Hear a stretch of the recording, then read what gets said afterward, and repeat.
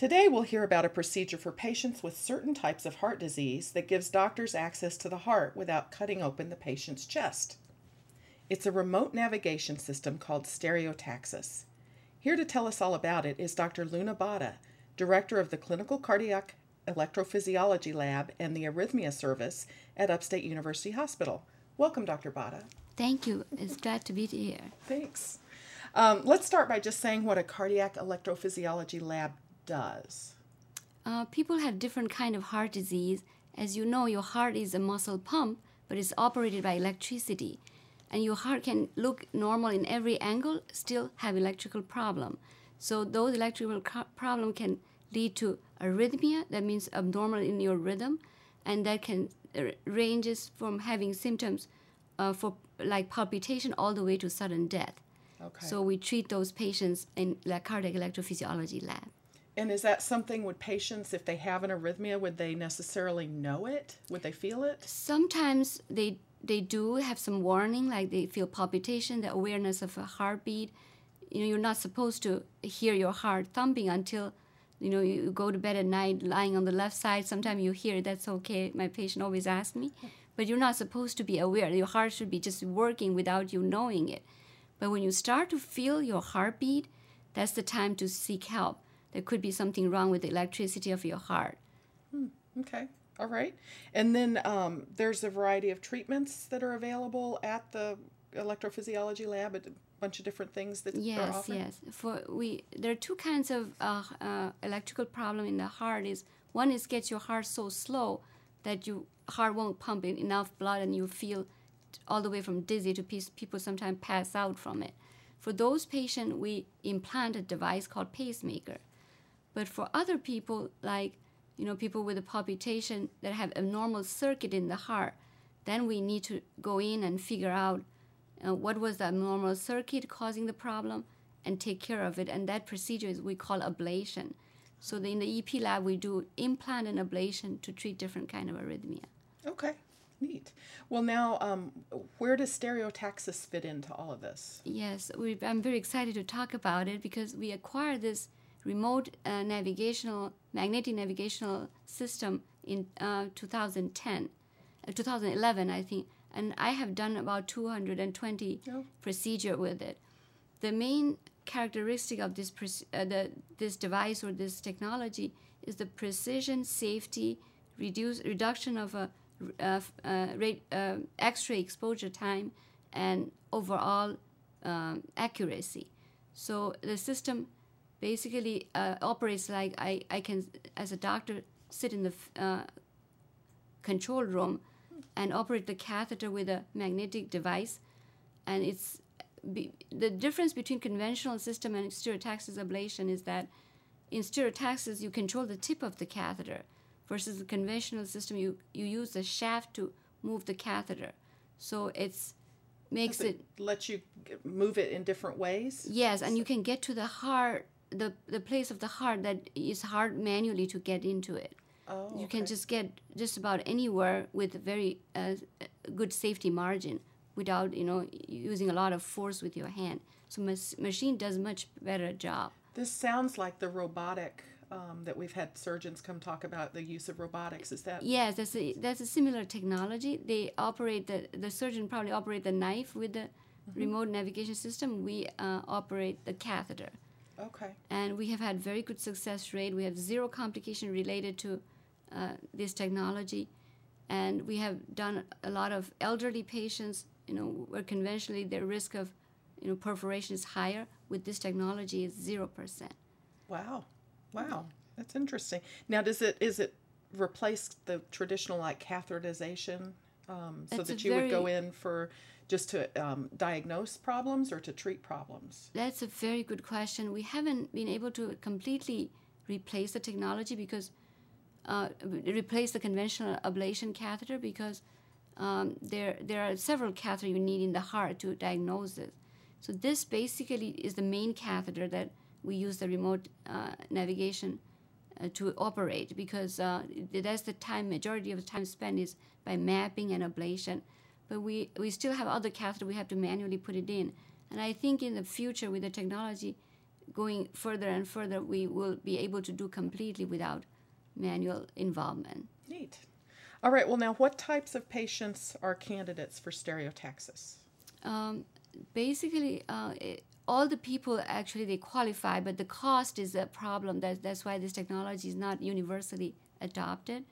So if you're cost conscious, we try to use on a patient that really conventionally has failed the technology. But I have been using in a lot of patients that even they could have been done with the conventional method just because of the safety, reduction in radiation, and precision of the procedure itself. Do insurance companies cover the stereotaxis? So far they haven't told me not yet. Oh, good. Okay. All right. So stereotaxis costs more than the conventional, but for some patients it's more appropriate if they're a higher risk patient. Yes. Basically the cost is just it needs a certain kind of room. It has a big, huge magnet you have to be able to accommodate, and those things cost more. In the long run, I think it's a good technology to have because of the time you save using this technology, the radiation reduction, and also the complication rate is much less. So is there anyone that's not a good candidate? I heard you use the word magnet. So are there some patients that would not be candidates because of... Yes, if they have a very big, magnetic instrument or something implanted in their body, we screen them all the time to make sure that the majority of the patient with a conventional pacemaker, neurostimulator, they are fine. Good. Okay. Well, you're listening to Upstate's HealthLink on Air, and we're talking with Dr. Luna Bada about stereotaxis, which is a sort of an alternative to cardiac ablation. Yes. So tell me in a little more depth about what cardiac ablation is for. Now, this would be patients that have an arrhythmia or an irregular heartbeat that is dangerous and needs to be treated. What does ablation do for that? Now, ablation basically treat the fast kind of abnormal rhythm. Okay. So when your doctor has suspicion that there's an abnormal circuit in your heart electricity, we have to go in and figure out where the abnormal circuit is and disable it with either heat energy or we cryo, means like freezing the area so it won't act up anymore. And a lot of time we can cure this so patient never have to come back see us again. Wow. How do you determine between the use of heat or freezing? That's a very good question. The heat is the energy we have been using for many years, and the freezing energy was there, but they're not universally adopted until recently.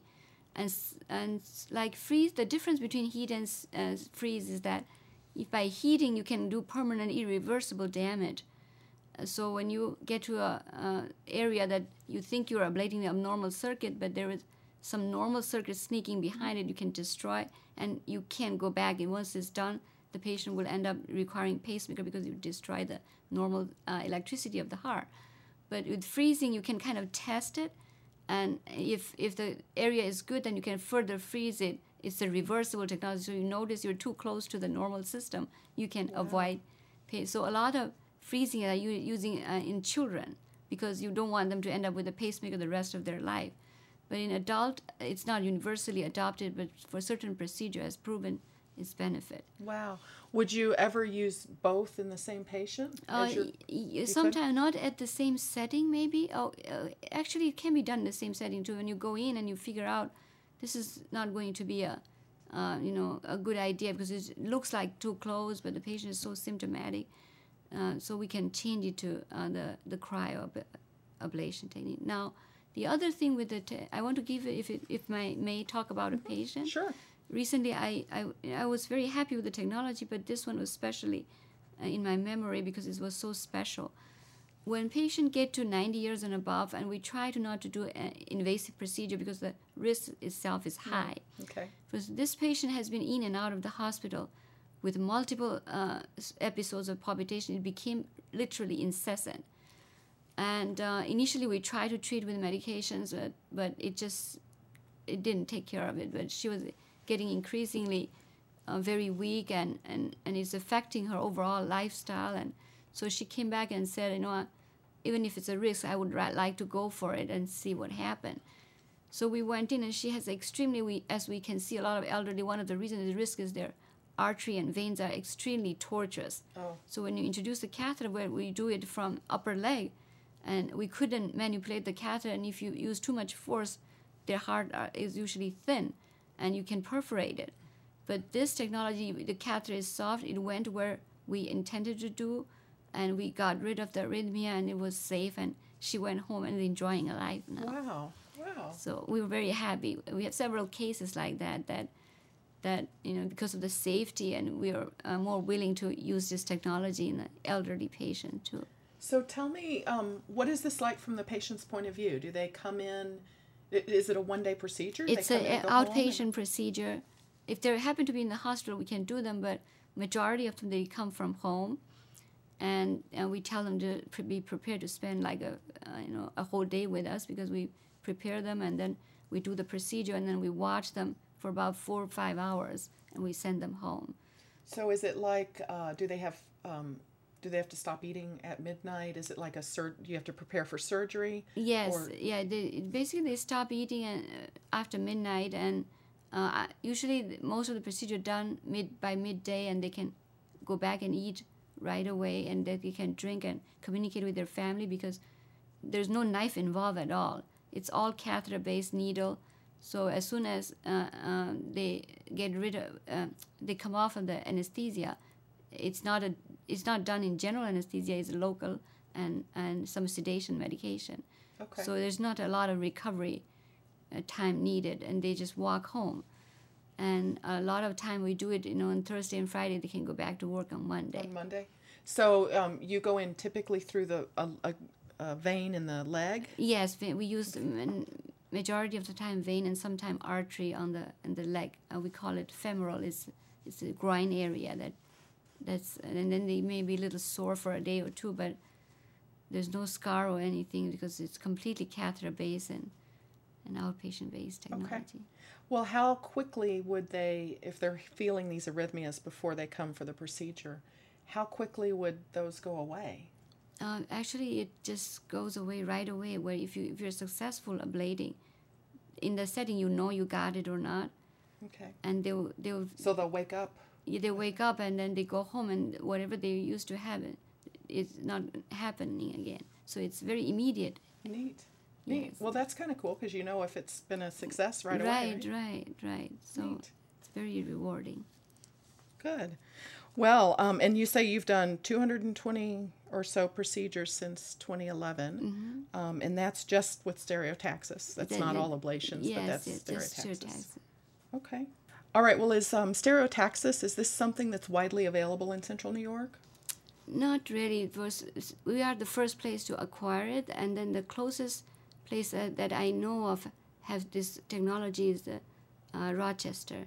Okay. So in Syracuse, upstate is the place to come for stereotaxis. Yes. And how would a patient find out more about, would they, I guess, go through their regular family doctor or internal medicine doctor to get a referral? I just wanted to let everybody know this technology is available, and we welcome patients and their doctors to come and see us.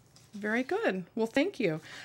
This has been Amber Smith with HealthLink on Air, speaking with Dr. Luna Bada from Upstate Medical University's Clinical Cardiac Electrophysiology Lab. Thank you, Dr. Bada. Thank you. It's been a pleasure.